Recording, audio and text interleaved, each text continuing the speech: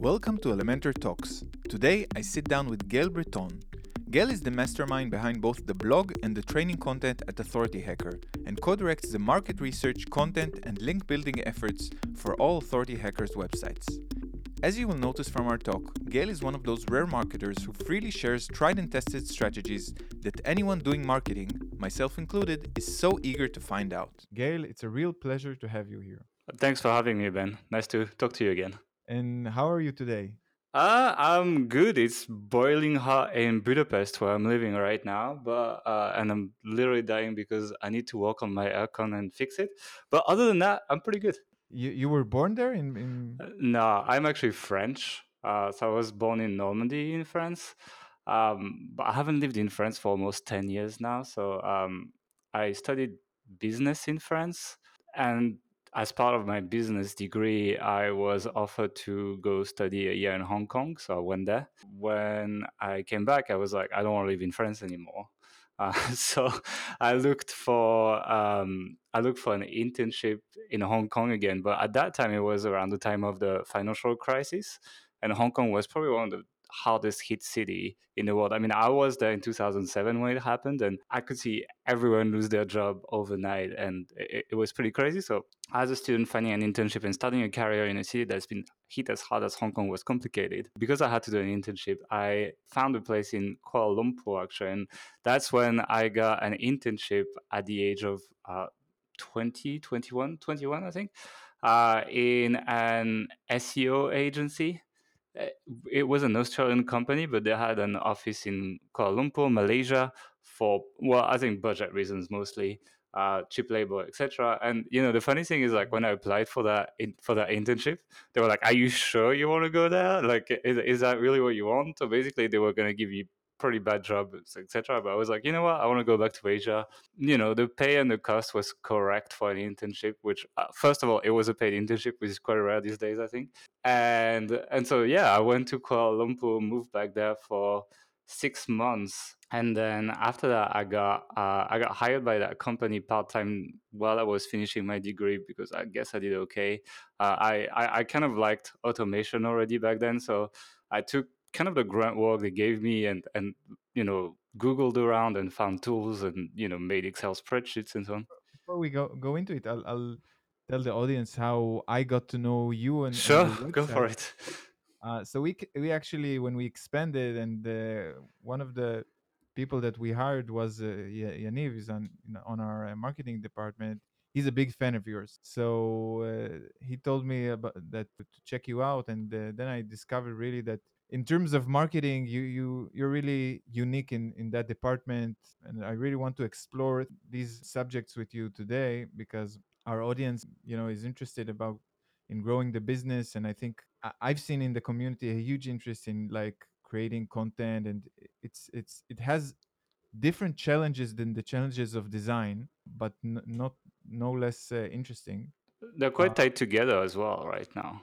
yeah, definitely. And I see also a strange division between people that hone, more design skills and marketing skills and combining them. So it's really interesting what is going on right now, because I started in also in the SEO business. I think it was, wow, 15 years ago. I don't know.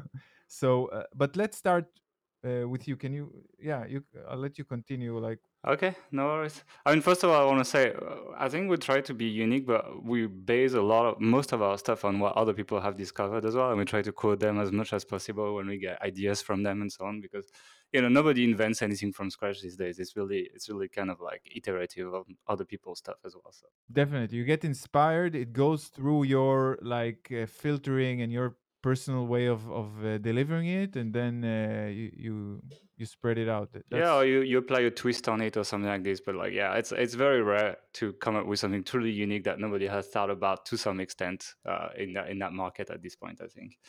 so. Um, So you were in Hong Kong. Yeah. So I was in Hong Kong. I saw the financial crisis, wanted to live there, but couldn't because nobody was hiring. And so as a backup plan, I was like, I want to go back in Asia anyway. I got hired by the SEO agency that was an Australian agency, but had offices in Kuala Lumpur, Malaysia.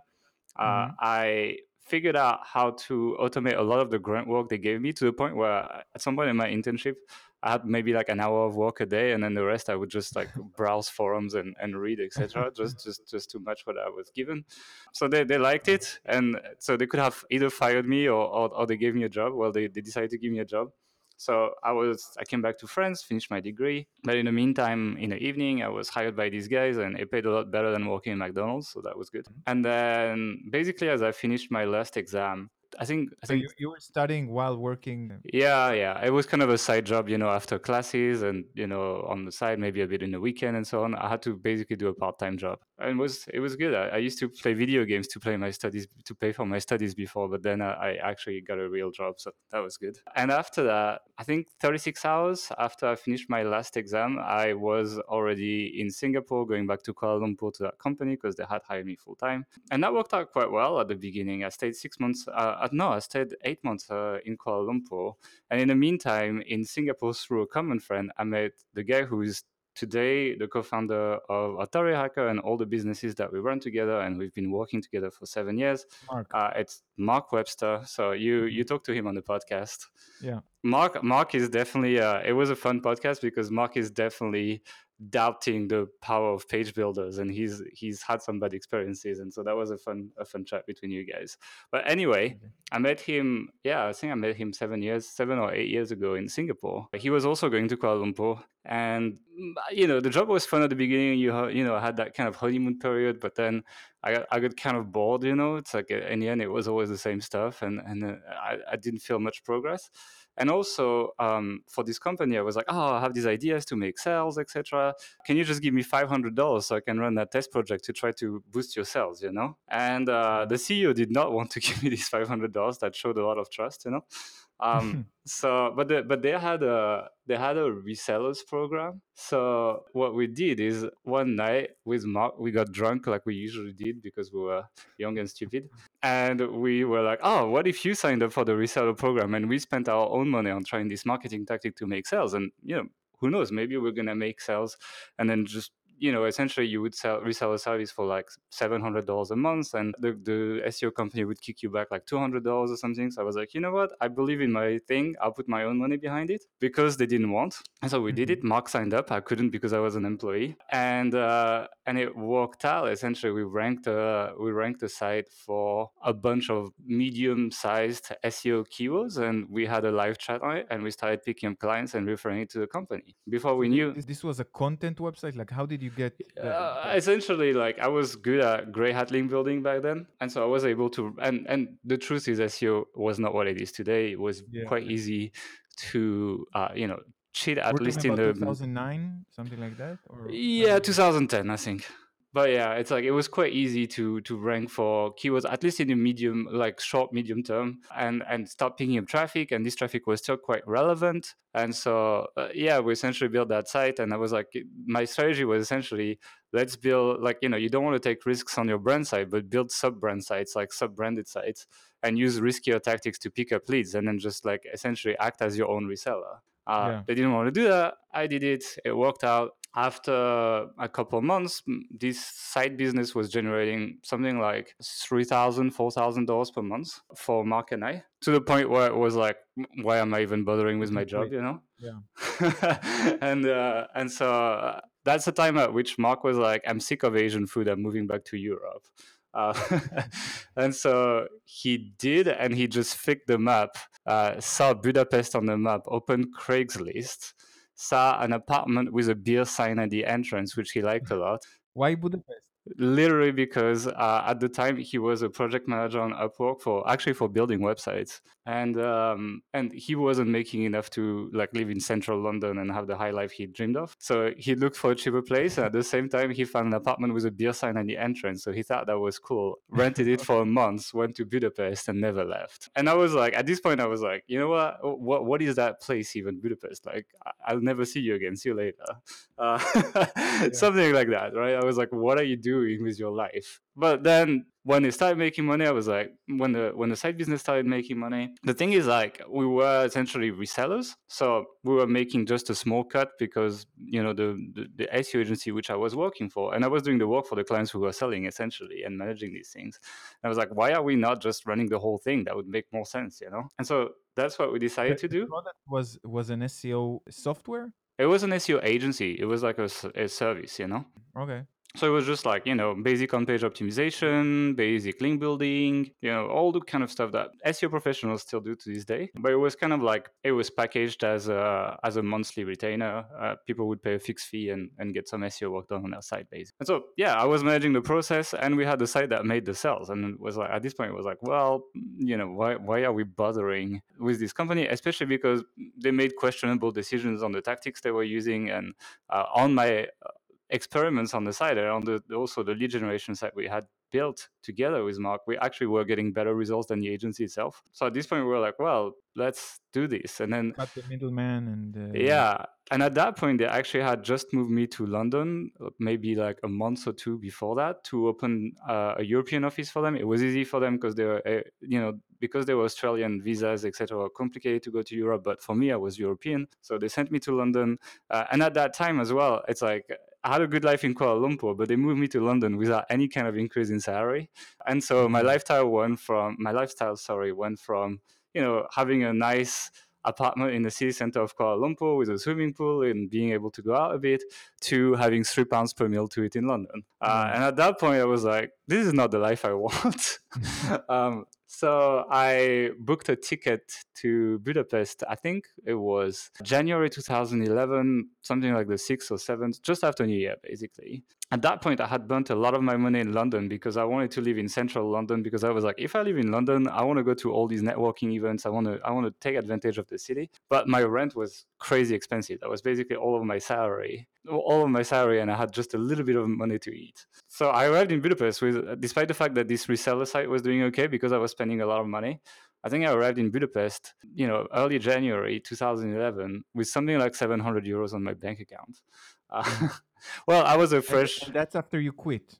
Yeah, that's after I quit. So we had a bit of income from this reselling business, right? But we also, at the same time at which I moved and I quit, I'm like, well, and Mark at the same time quit being a reseller for this agency. And we're like, well, we're going to do this full time now. So we had to deliver a service so that people would keep paying, essentially. And we had to at least match what the agency was doing, and the goal was to do better. We thought we could, but at this point it wasn't done yet. So when you stopped being a reseller, did you already have clients? Yeah, because because essentially we were white labeling this agency's services, right? Yeah. So we just took over the back end, but for the client, the only thing that we said is like, hey, we have a new Basecamp address, and then just took over from there. And so, yeah, it's like once we had bought all the software tools we needed to run the SEO stuff, I had to buy a new laptop because I had a company laptop before that, and so on.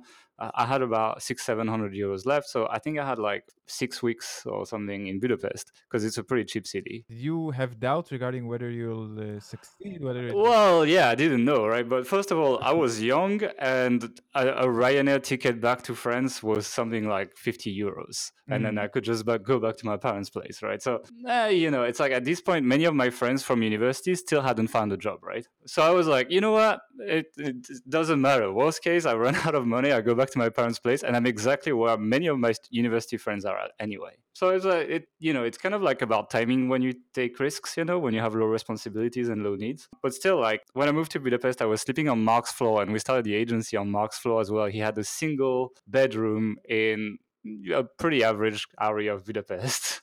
And I was walking on that floor, and I was sleeping on that floor on some kind of really terrible foam mattress, and walking on the laptop with a Hungarian keyboard that I had just bought when I landed, because I had to start working and I had no laptop when I landed. So that was our life. Mark's parents heard about the situation and actually paid our deposit to get so we can get a bed each, so we could actually sleep properly. So they did that. But the good news is actually we really pumped a lot of work into the lead gen site. We also took all the leads that we had on.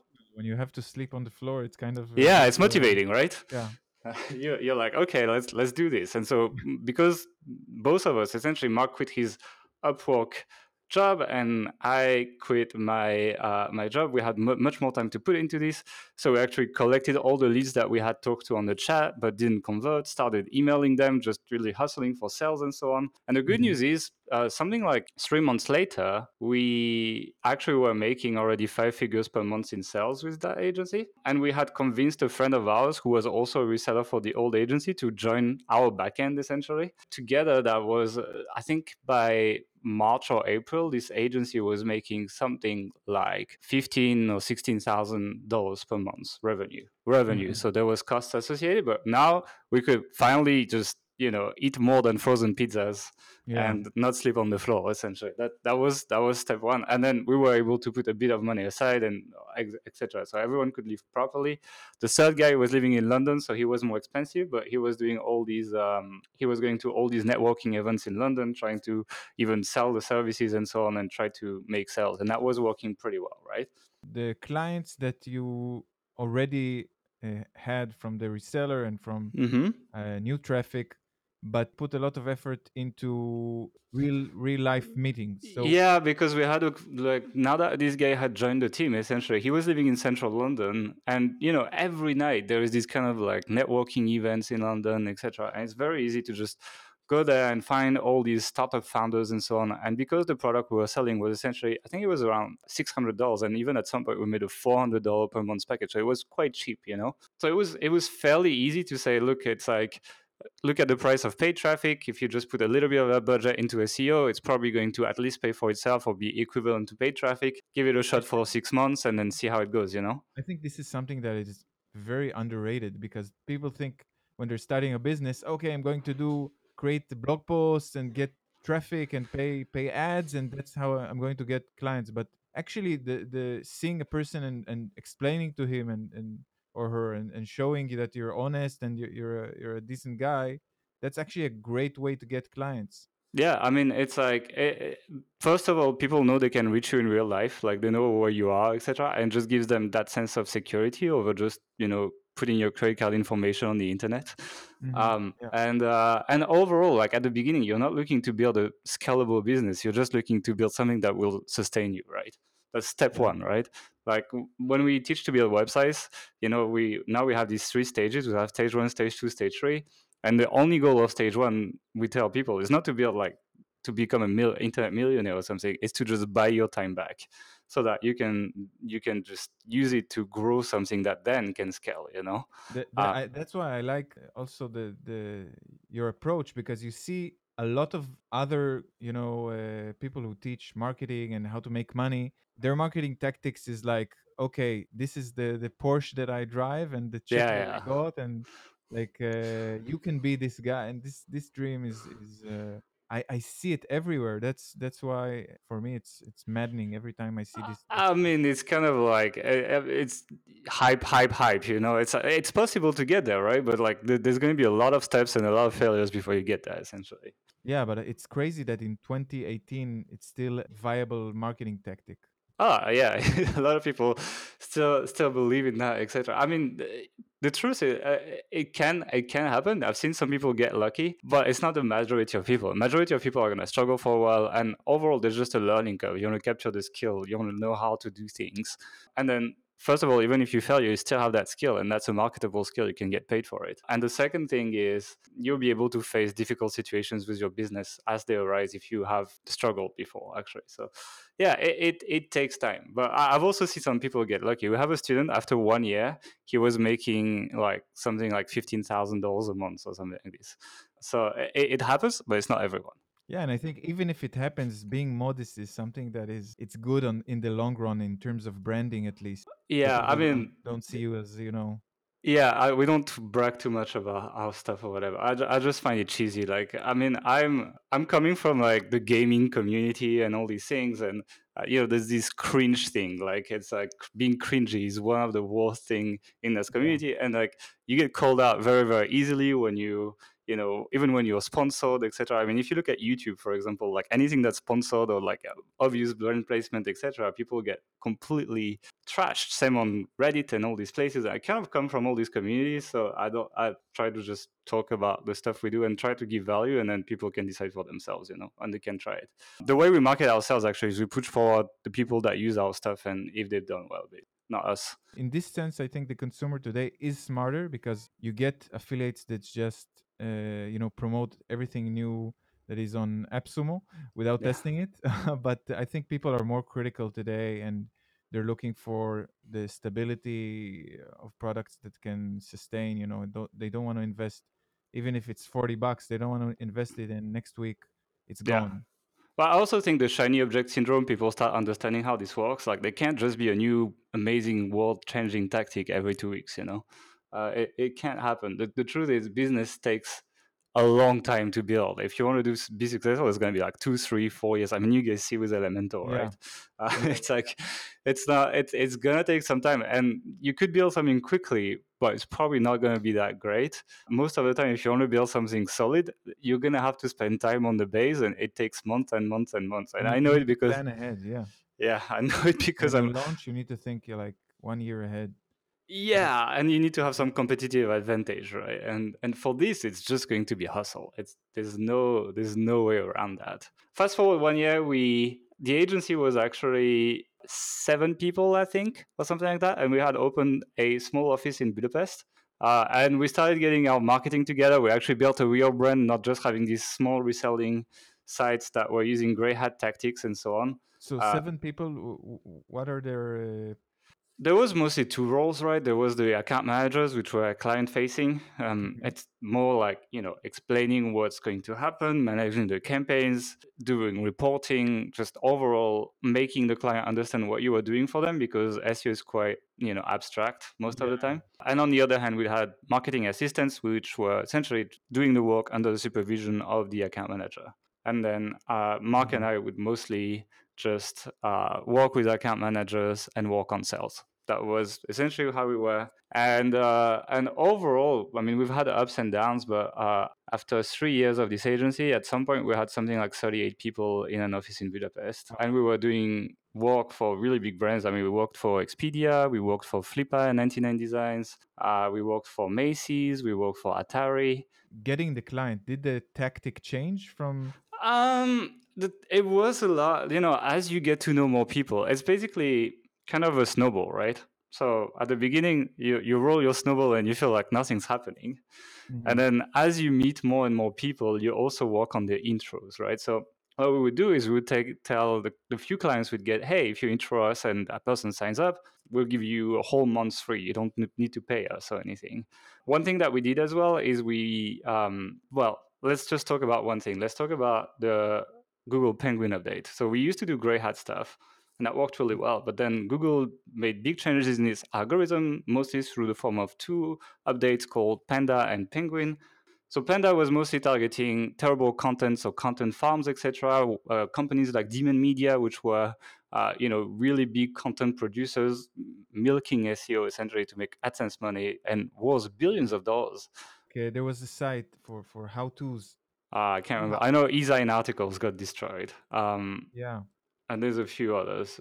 I mean, WikiHow or something, maybe? Ehow.com and Yeah, List yeah, yeah. was a huge So network of sites. Yeah. they lost so much, right? Oh, this was probably one of the hardest updates on the industry, and entire Fortune 500 companies, etc., got hit quite hard because just the way of doing SEO changed, and Google started applying the first machine learning to their algorithms through Panda, and a lot of content was like basically unreadable, because before that, you could literally take someone else's article, run it through a program that would just use synonyms for words in the article, repost this, and rank on Google, right?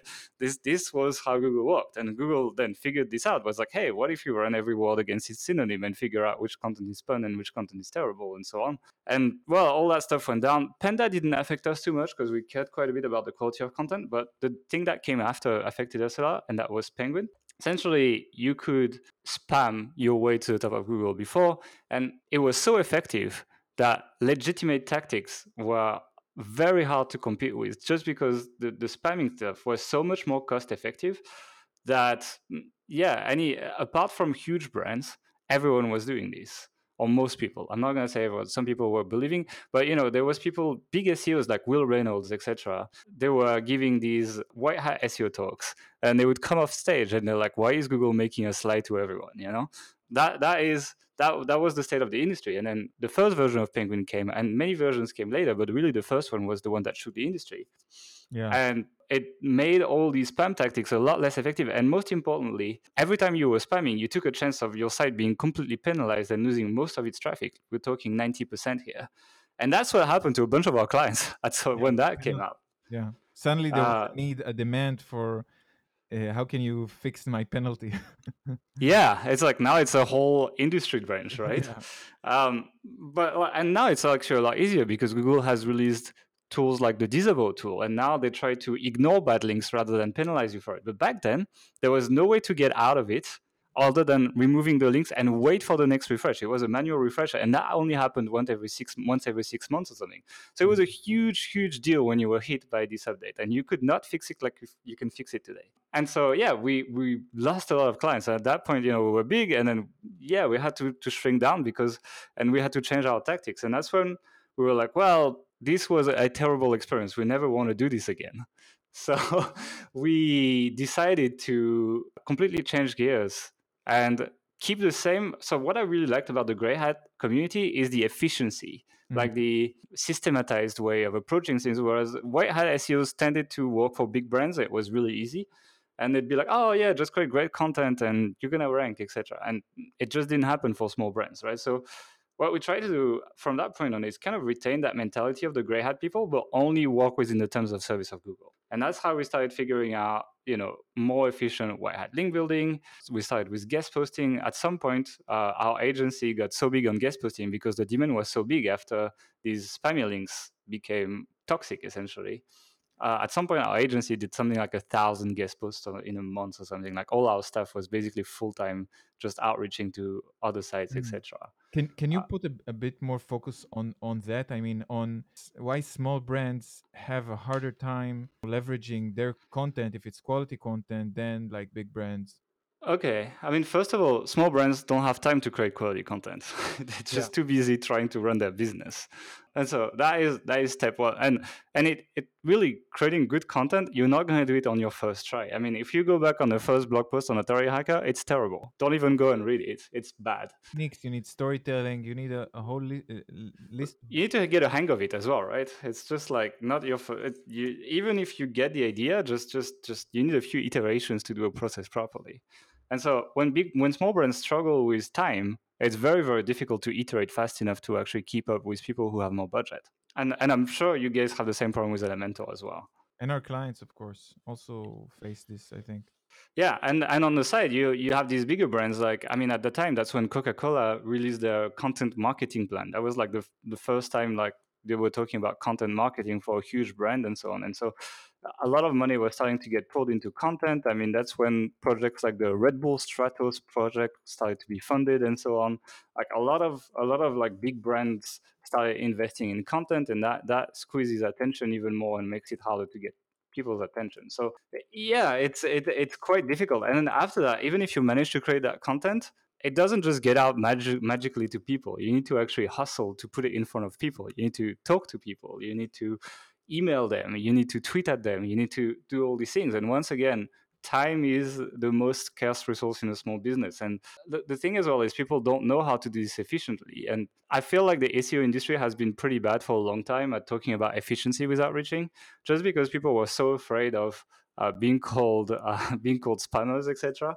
They would not talk about how you can reach 20, 50, 100 people at once. They'd be like, oh, I'll just write a really personal email to Yeah. personalized email to everyone, etc. But the truth is, the people that read them, they don't have time to do this. They need to make money. They need to produce the work that they promise to their clients. That's when we try to essentially put ourselves in the shoes of these people and be like, okay, how can we build processes that are not spammy but still remain efficient for the people that only have 6 hours a week to work on this. Yeah.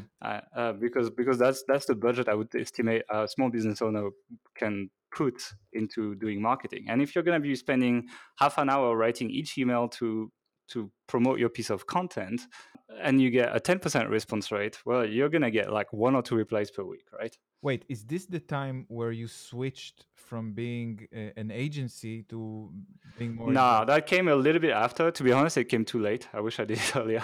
Mhm. The reason why is I was frustrated with client work mostly because I felt like I was coming up with very creative ways of doing things, but clients were scared of it.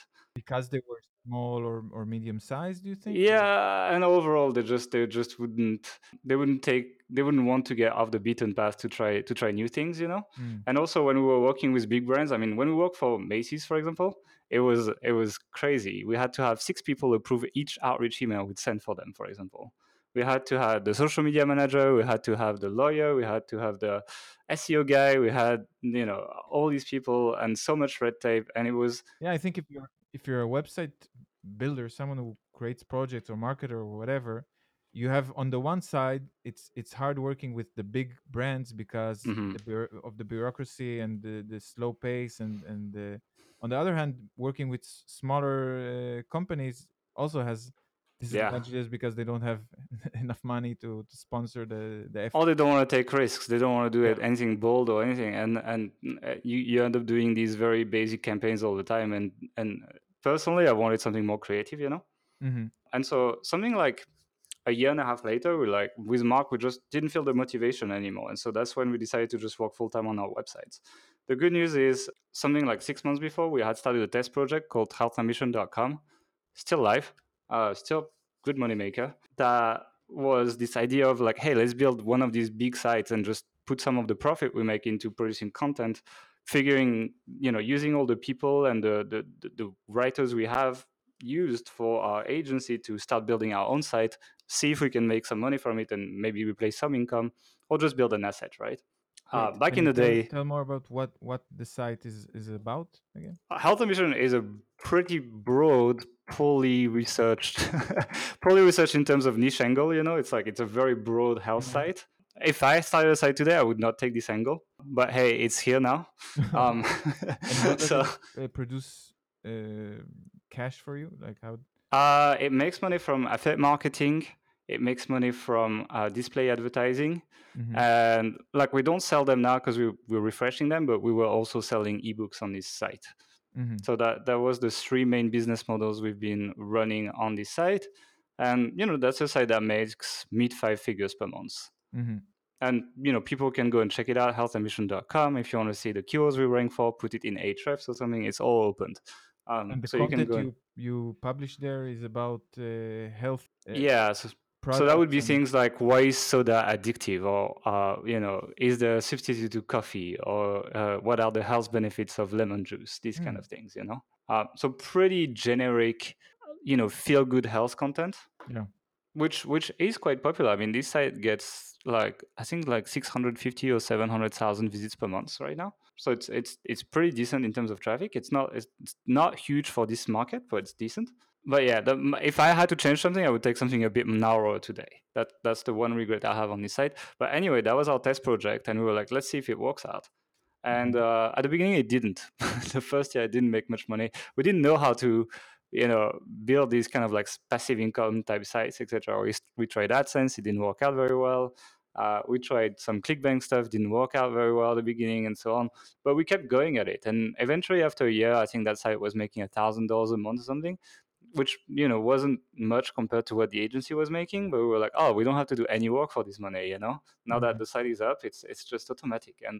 And with Mark, we make the conscious decision to that this is the kind of stuff we liked most. Like we wanted to build something that where we essentially just have to pay for servers to be up so that for it to make money. That was the idea. Mhm. But obviously, it's a lot of work to build this. So it's not like to do nothing. But it also we kind of enjoyed the complexity and the fact that it was refreshing that we could do whatever we want without having to ask the clients, without having to pitch it to the client, etc. We really enjoy that part, and overall the iteration was so much faster because of that. So we also learned more about marketing because we were able to do these things fast without take risks and so on. Yeah. And so I think 6 months later, we decided to just sell the agency and take a leap of faith. Started a couple new sites at the time, and used a lot of the money we got from the sale to just buy a bunch of content for Health Ambition and other sites. After maybe 6 to 8 months, the site was making now 5 figures per month, doing quite well. Like basically getting to the point where we got to with the agency after about like 8 months, so about the same amount of time. And then based on that, when we saw the success and when we saw a lot of people asking us a lot of questions about it and friends doing the same kind of stuff and getting success and so on, then we started Atari Hacker and we're like, we're just gonna talk about this kind of Your business. experience. Exactly. It was just like that. We're just gonna share the stuff we're trying, etc. And that's when we started Atari Hacker. And we were writing blog posts at the beginning. My idea was also that actually quite interesting for you that most tool companies at the time produced horrible knowledge on how to use their own tools, like stuff like GetResponse and so on. And my idea was like, oh, with Atari Hacker, what I can do is I can show people how to combine all these things together to build a business, Yeah. and then just get affiliate commissions from it. That was the business model behind Atari Hacker. But then as I started doing videos and so on, people were like, oh my God, this is great, etc. Like, I like the real life examples and so on. I think this makes total sense because if you have a startup and you're focusing on product, you most likely won't have the best ways to use to explain how to use And to your combine it with other tools as well, right? yeah. Like just how do you create a business ecosystem for your website to just combine all these things together? So how do you build a funnel? Nowadays you'd say mixing Elementor, Active Campaign, tools like Deadline Funnel, Yeah. and Thrivecart, let's say. Like how do you combine all these things to build something that's smooth for the user, that's going to be high conversion, and do well for you? And most tool companies will not cover that because they're just limited to the scope of their own tool. So that was the business model. And to be honest, I kind of want to go back to it eventually. Just since we've produced a couple of videos, people are like, oh my God, this is so great, and so on. And at some point, someone offered me some money to just do a tutorial. And I was like, oh, interesting. And so I started doing that. I started making a series of 5, 6, 7 videos, and I sold it to a guy for like $50 or something. It wasn't a lot of money. It just he asked me for it. I was like, whatever. And then I offered it to someone else who asked me the same question, and they gave me $50, etc., etc. It happened a dozen times, and I was like, okay, so what if I was trying to even sell that knowledge and not even rely on affiliate commissions? Mm-hmm. And so that's what I did. The first course I created on Atari Hacker was how we use opt-in pop-ups to and all the exact settings we were using. For example, everyone was so crazy about exit intent, but we actually found that on-page load pop-ups were converting 4 times more, and like all these little tips and tricks from real life experiences Mm. and real life experiments on Health Ambition. And I put all of these together. And after people would opt in on Atari Hacker, I made a really basic sales page. There was no page builder at the time, so it was really basic, and offered that to people. And then we started making sales every day. And from there, we've made more and more tutorials to the point where now the premium member area in Atari Hacker Pro has something like 230 videos now. Wow. And how do you see the difference between I know it's a crucial question, like the difference between making videos and writing content. How do you see that balance and how did it work for you? To be honest, we're pretty bad at it right now, so we can do better. The thing is, I mean, I think video is the future, right? You're YouTube better is, at writing and the content yeah. in huge articles, 5,000 Thing is, like, words. here's my problem with huge content. It's like I feel like the world is mobile basically now. Most people use the internet mobile. In our industry, it's a bit skewed. It's still a lot of desktop because it's professionals. But the B2C markets, I mean, if I look at Health Ambition, 70% of the traffic is mobile, right? Yeah. And so I feel kind of weird when I see Google pushing 5,000 words article on top of searches, because like who wants to read 5,000 words on their mobile phone? I totally agree, and I saw in a YouTube channel that I'm following this lecturer. He said that this is the new revolution. That YouTube is like the first time where the visual and the spoken word is and of course with podcasts as well. It's the first time in history where the spoken word is as easy to translate and easy to spread across the world Mm-hmm. as the written word. Yeah. Think about I mean, now even Amazon has this transcription machine learning based service, yeah, right? where it sounds really human, like someone not Yeah. robot. Yeah, I recently heard it. Yeah, so it's like my feeling is that Google is still living in the old world a little bit when it's pushing this really long content forward, and I don't think it's going to be forever, just because of the way people consume the internet, and it's just like it's pushing something people don't want. And if Google wants to stay on top, they will have to put what people want in front of them. So I actually wrote a big blog post on Atari Hacker on like the business case for short content in 5,000 words. I think that's the title of the post. Uh, Yeah, and yeah, it's I personally believe more and more in like actually shorter pages targeting very specific problems, and then using YouTube and podcasts for pretty much every pages. Put it at the top of the post and then put a written version below, basically. And yeah. that's where we're going to take our business personally, even though if you look at what's working today, these 5,000 words articles are still what's doing really, really well on Google. I just don't see it having a really long future, though. I think that's one of the things that differentiate, the people who really succeed is the people that can anticipate what is going to happen eventually and make the steps before everyone else because that they get, that first movers advantage. Yeah, exactly. I mean, if you look even at people, it's not just us, right? If you look at people like Neil Patel, he's actually stopped his what I call the content mill. So, for a long Mm. time, it was all about producing as much content as you can and putting as much as you can out there and so on. And it feels a lot of people in this industry are backpedaling from this, Yeah. mostly He's because moving into product, I think, right? Right well, now. it's not just this. It's like we were putting, and we did the same, right? We made the same mistake and so on. We were putting a lot of content out there, and then you realize that maybe only 10% does well, right?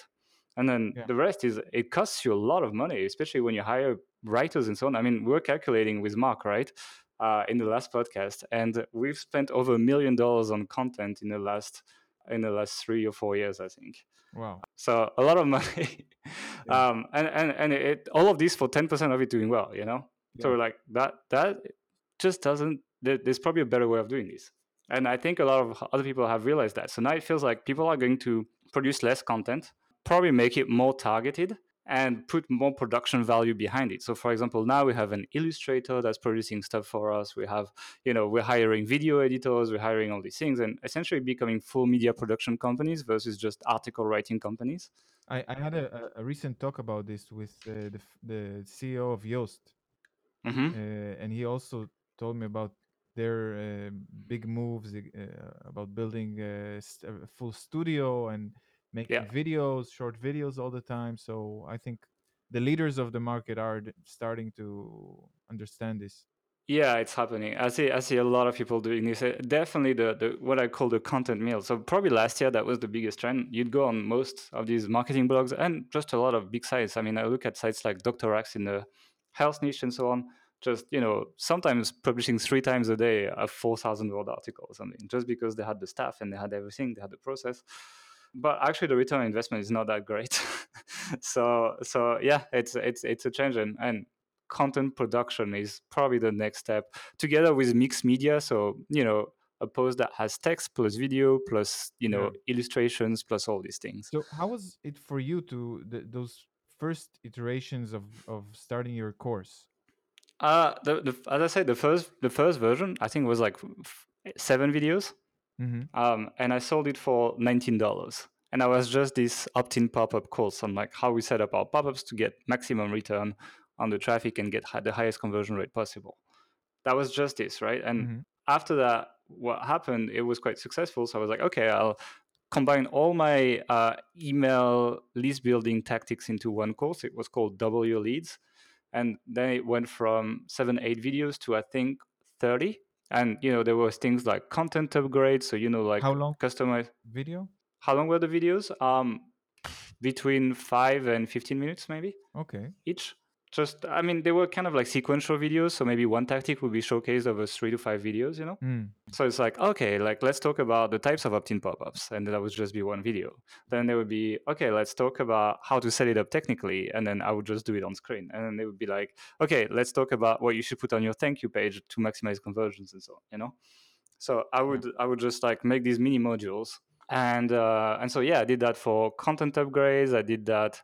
I think there was a bit of Facebook retargeting in there. Just combined all the stuff we used to build email lists, and that was called Double Your Leads. And this time I jacked up the price at $297. But what I was doing is it was an upsell, so I would still sell the pop-up course right after Mm. people opt into our email list. So it was like $19. I think I pushed the price up to 29 at that point, just so that it's more consistent with the upsell. Yeah. And then when people would buy this one, I'd be like, hey, do you want the other tactics? The whole package is going to be $297 in total. So one click upsell, people would click and buy it. And same, that did pretty well. I mean, obviously a lot less people were buying $297 than were buying $19 and $29 courses, but that's, the nature of funnels. Yeah. And after that, like, because we were doing a lot of SEO, because we were doing a lot of these other things, we essentially started documenting every aspect of the Authority site building process, including making a full course on how to start a new website, which I'm actually reshooting right now. And actually, it's all using Elementor. And yeah, that course now is 120 videos. Wow. At this stage, you don't have clients anymore. I mean, you told. Nah, we don't have. The agency was sold actually when we transitioned to Mhm. Authority sites. So it was sold, and we don't. The only clients we have is other people buying the courses. So how did you keep updated with all the newest software and how do you I in mean, the first of all, industry? I'm a nerd, so I just follow it because I like it. Uh, And second of all, we were running our own websites, right? So mhm. because we run sites like Health and Mission, and now we have a whole portfolio of websites, we always look for better ways and for ways for these sites to make more money. We always tell people, like, our main job is to run these sites, and then Authority Hacker is just documenting these. Yeah. So I would say my time is probably split half now between the portfolio and Authority Hacker, because it's a lot of work to reshoot a lot of stuff right now. But still, like, I mean, we have calls with our writers for different sites every week and so on, and we work on these sites. And Health and Mission was just redesigned, and so we keep up by actually doing this work and actually running the business model we teach people to do. Yeah. So how tell us a bit how Elementor comes into play in your workflow and what are the challenges that you personally, because you're not kidding. When I see a recommendation for software that you put out, then it means you checked it and you need it for something. Yeah, So yeah, yeah, yeah. I mean, first of all, I think this the start of page builders changed everything, right? Because I know, basic HTML, basic CSS, etc. But I'm definitely not a developer. I studied business, right? mhm. But the thing is, like, it's really hard. It was really painful to work with freelance designers, and it would take forever for changes to come back. I would ask for a tiny change, it would take 24 hours to come back, and so on. So building a site would take ages if you wanted a designer. So we just ended up settling and just going with our terrible design skills and tools we had, and just building sites that didn't look good, right? And if Yeah. you look at Authority Hacker at the time at which we're recording, it's one of these sites, because we're redoing the whole thing completely. It's quite old now. Mhm. But yeah, it's like, so we just decided, well, we're gonna fast, like, done is better than perfect. So we're just gonna completely ignore design and etc. and branding, because we just can't do it, and it takes too long, too much money, etc. to hire designers. So when page builders came out, and especially the Elementor team builder lately, it just allows us to, we know about branding, about brand colors, fonts, etc., all these things. Allows us to take these very basic elements and put them together into a site that now looks professional and looks like it can compete with bigger sites in the industry quite quickly. I mean, I'm literally building the case study site for the newbie course right now, and I was building the header with Elementor yesterday, and it was amazing. It's like, I actually took drrax.com, and I was like, can we, this site makes, I think they had a report of like $16 million last year or something, a big site, right? Mhm. With a lot of very expensive devs behind it, etc. And I was like, can we make a header that looks like them? And within 20 minutes, I was able to build something kind of similar. Then I ended up changing it because I found there was a better way for this website I was building. But just the fact that we can go there, we can build something that's at least 90% there in terms of design in Elementor, it removes so many communication hurdles slash delays that we can iterate so much faster. And that, I think, gives a huge edge to small businesses that want to, that just can't afford all these designers, all these people, Yeah. and or are not designers. Also, I think it's a shift because basically when we launched Elementor 2 years ago, the focus was really for designers, and I think if you Hmm. approach the average marketer, they would just, I want my site to make money and that's it. And I think Yeah. now it's getting people are starting to understand that if your site will look like Bootstrap, it will have, the perfect pop-ups and conversion rates and big signs and everything, but it won't look good, beautiful. Then it's not going to convert. It's not going to build your brand like you want it to build. You won't be Yeah, it's perceived right. because, people are interacting with operating systems that look really good themselves these days. Yeah, Like macOS, iOS, Android, etc. They're all super sleek these days, much sleeker than they were 3, 4, 5 years ago. yeah, with And material so design and all that. yeah, but now if your site will really look terrible compared to the environment where it's displayed, so it's kind of sticking out if you look bad now because there's been so much focus pushed on design in the environment in which your website is showing up. Even the Chrome redesign, I'm running the Chrome redesign right now. It's amazing. It's super nice. And if your site looks like it was built in 2001, then yeah, you look untrustworthy as well, and people won't put their credit card number on your Yeah, site. looks shady. So I have a few quick questions. I hope we can manage to Yeah, go ahead. go through them. Like, what's your typical day like? Oh. My typical day is mostly extinguishing fires. Okay. No, but like because we manage a very diverse team, designers, content producers, etc. It's my job is strategy and giving direction to people. So that would be planning what the next pieces of content we're going to be creating are, both paid content and free content, doing a lot of competitor research, like getting to just spending time reading other people's sites and analyzing them in tools like Ahrefs and so on, taking notes, building big spreadsheets with like, what are their highest, like fastest growing pieces of content that we don't cover yet. Mhm. How do they promote it? Where does it get promoted? These kind of things. There's definitely a part of my day is always spent kind of like with creative thinking on like how to put a new twist on link building strategies or sales tactics or that kind of stuff on websites, some CRO as well, and so on. And then I would say half of my day is still content creation at this point, Mhm. because obviously you can have all the ideas in the world, but if you don't put them down, then nobody knows about it. Definitely. And what role does honesty play in all that, in your Um, method?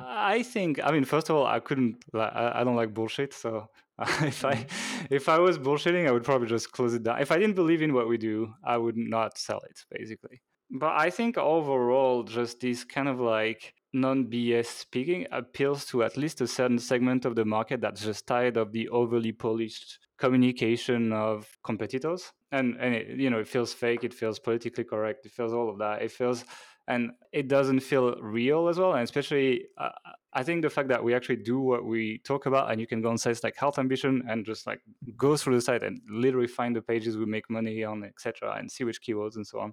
It gives a lot of credibility versus a lot of people who talk about that stuff but just do it teaching people, like they make money teaching people how to make money. A lot feels like self-help, Yeah, but it's like they teach you how to make money by selling you how to make money. You know what I mean? Like Yeah. it's kind of like a snake that eats its own tail. And I feel like a lot of people. I mean, when they start in this industry, they might be okay with it, but eventually, uh, if people stay around, they get a little bit tired of this. And I think they just be like, oh, this is how much money this page made, and this made this much money because I did this, and it's like just not going around, not typing it for 2 hours, etc. Is refreshing as well. So yeah, overall, I would say we're not mainstream, but we appeal to a segment of the market that either is making money already. I mean, we have a lot of really successful people in our private member community, or are just tired of overly polished communication. That's how I call it usually. Yeah. So if we're talking about people who make sites for a living, like they usually are spending most of their time building the website, designing and prototyping and all that. So how would you advise them to best spend their short time on which marketing channel offers the most potential to them, do you think?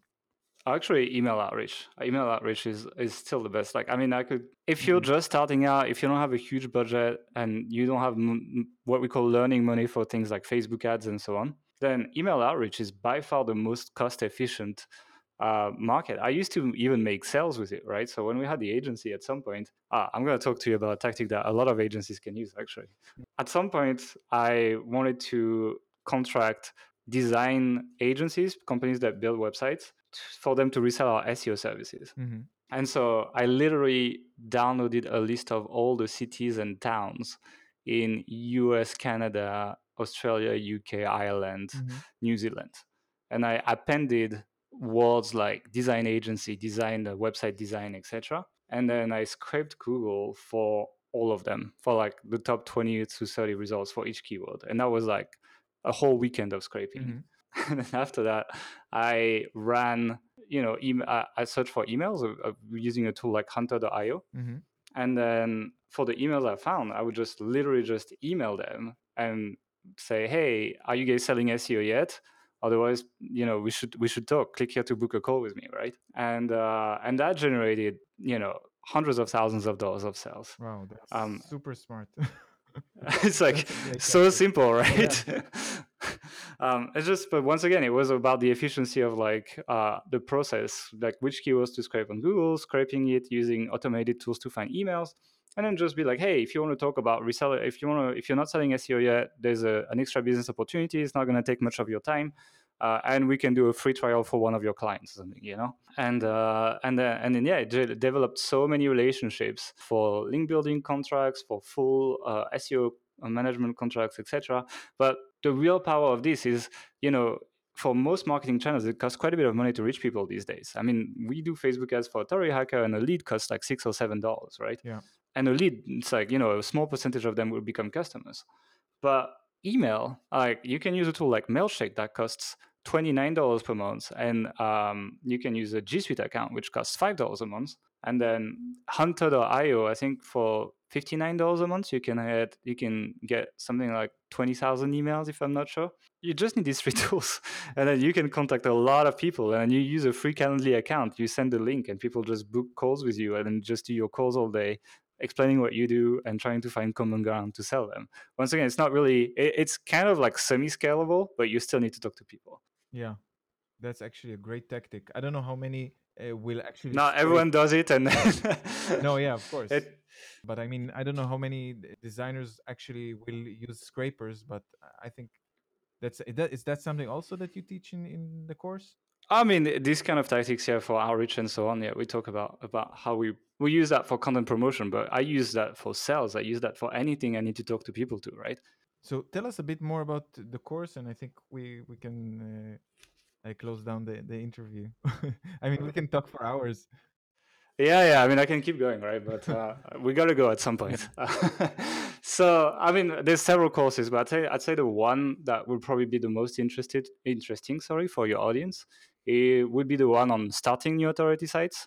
So that if you're a designer, if you're a WordPress professional, etc., obviously you'll know already how to build a website. But what we talk about in this course as well is market research, how to establish what is a good market before you spend any kind of money. Building the list of what you're going to sell, how to find things like affiliate offers, and just building a pretty strong business case for something that's likely to work before you even put money into this. We obviously cover the site building, but we also cover things like content creation, how to create content that converts and makes sales, but also content that will get shared and get links. So you need kind of a balance on these sites that you create so that they gain traction on Google and these cheaper traffic channels. And yeah, that's basically it. It's the whole process of us building one of these sites. And actually, in the previous iteration of the course, we're re-recording it right now, but in the previous iteration of the course, it's funny because I did this site. I was like, it's just to show how to build a website. I built the site, and now it's already made something like 25 or 30 times the money it cost me to build the website back, actually. Mhm.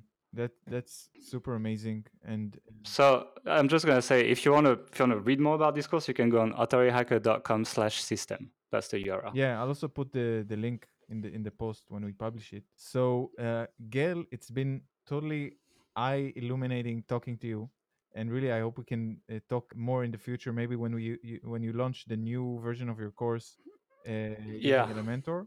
for sure. It was great. I'll also be militating for features for affiliate websites for Elementor because I feel there's one or two widgets that would help a lot for affiliate marketers. So if any marketer listens to this, I'll try to push them to build them. I'll do it.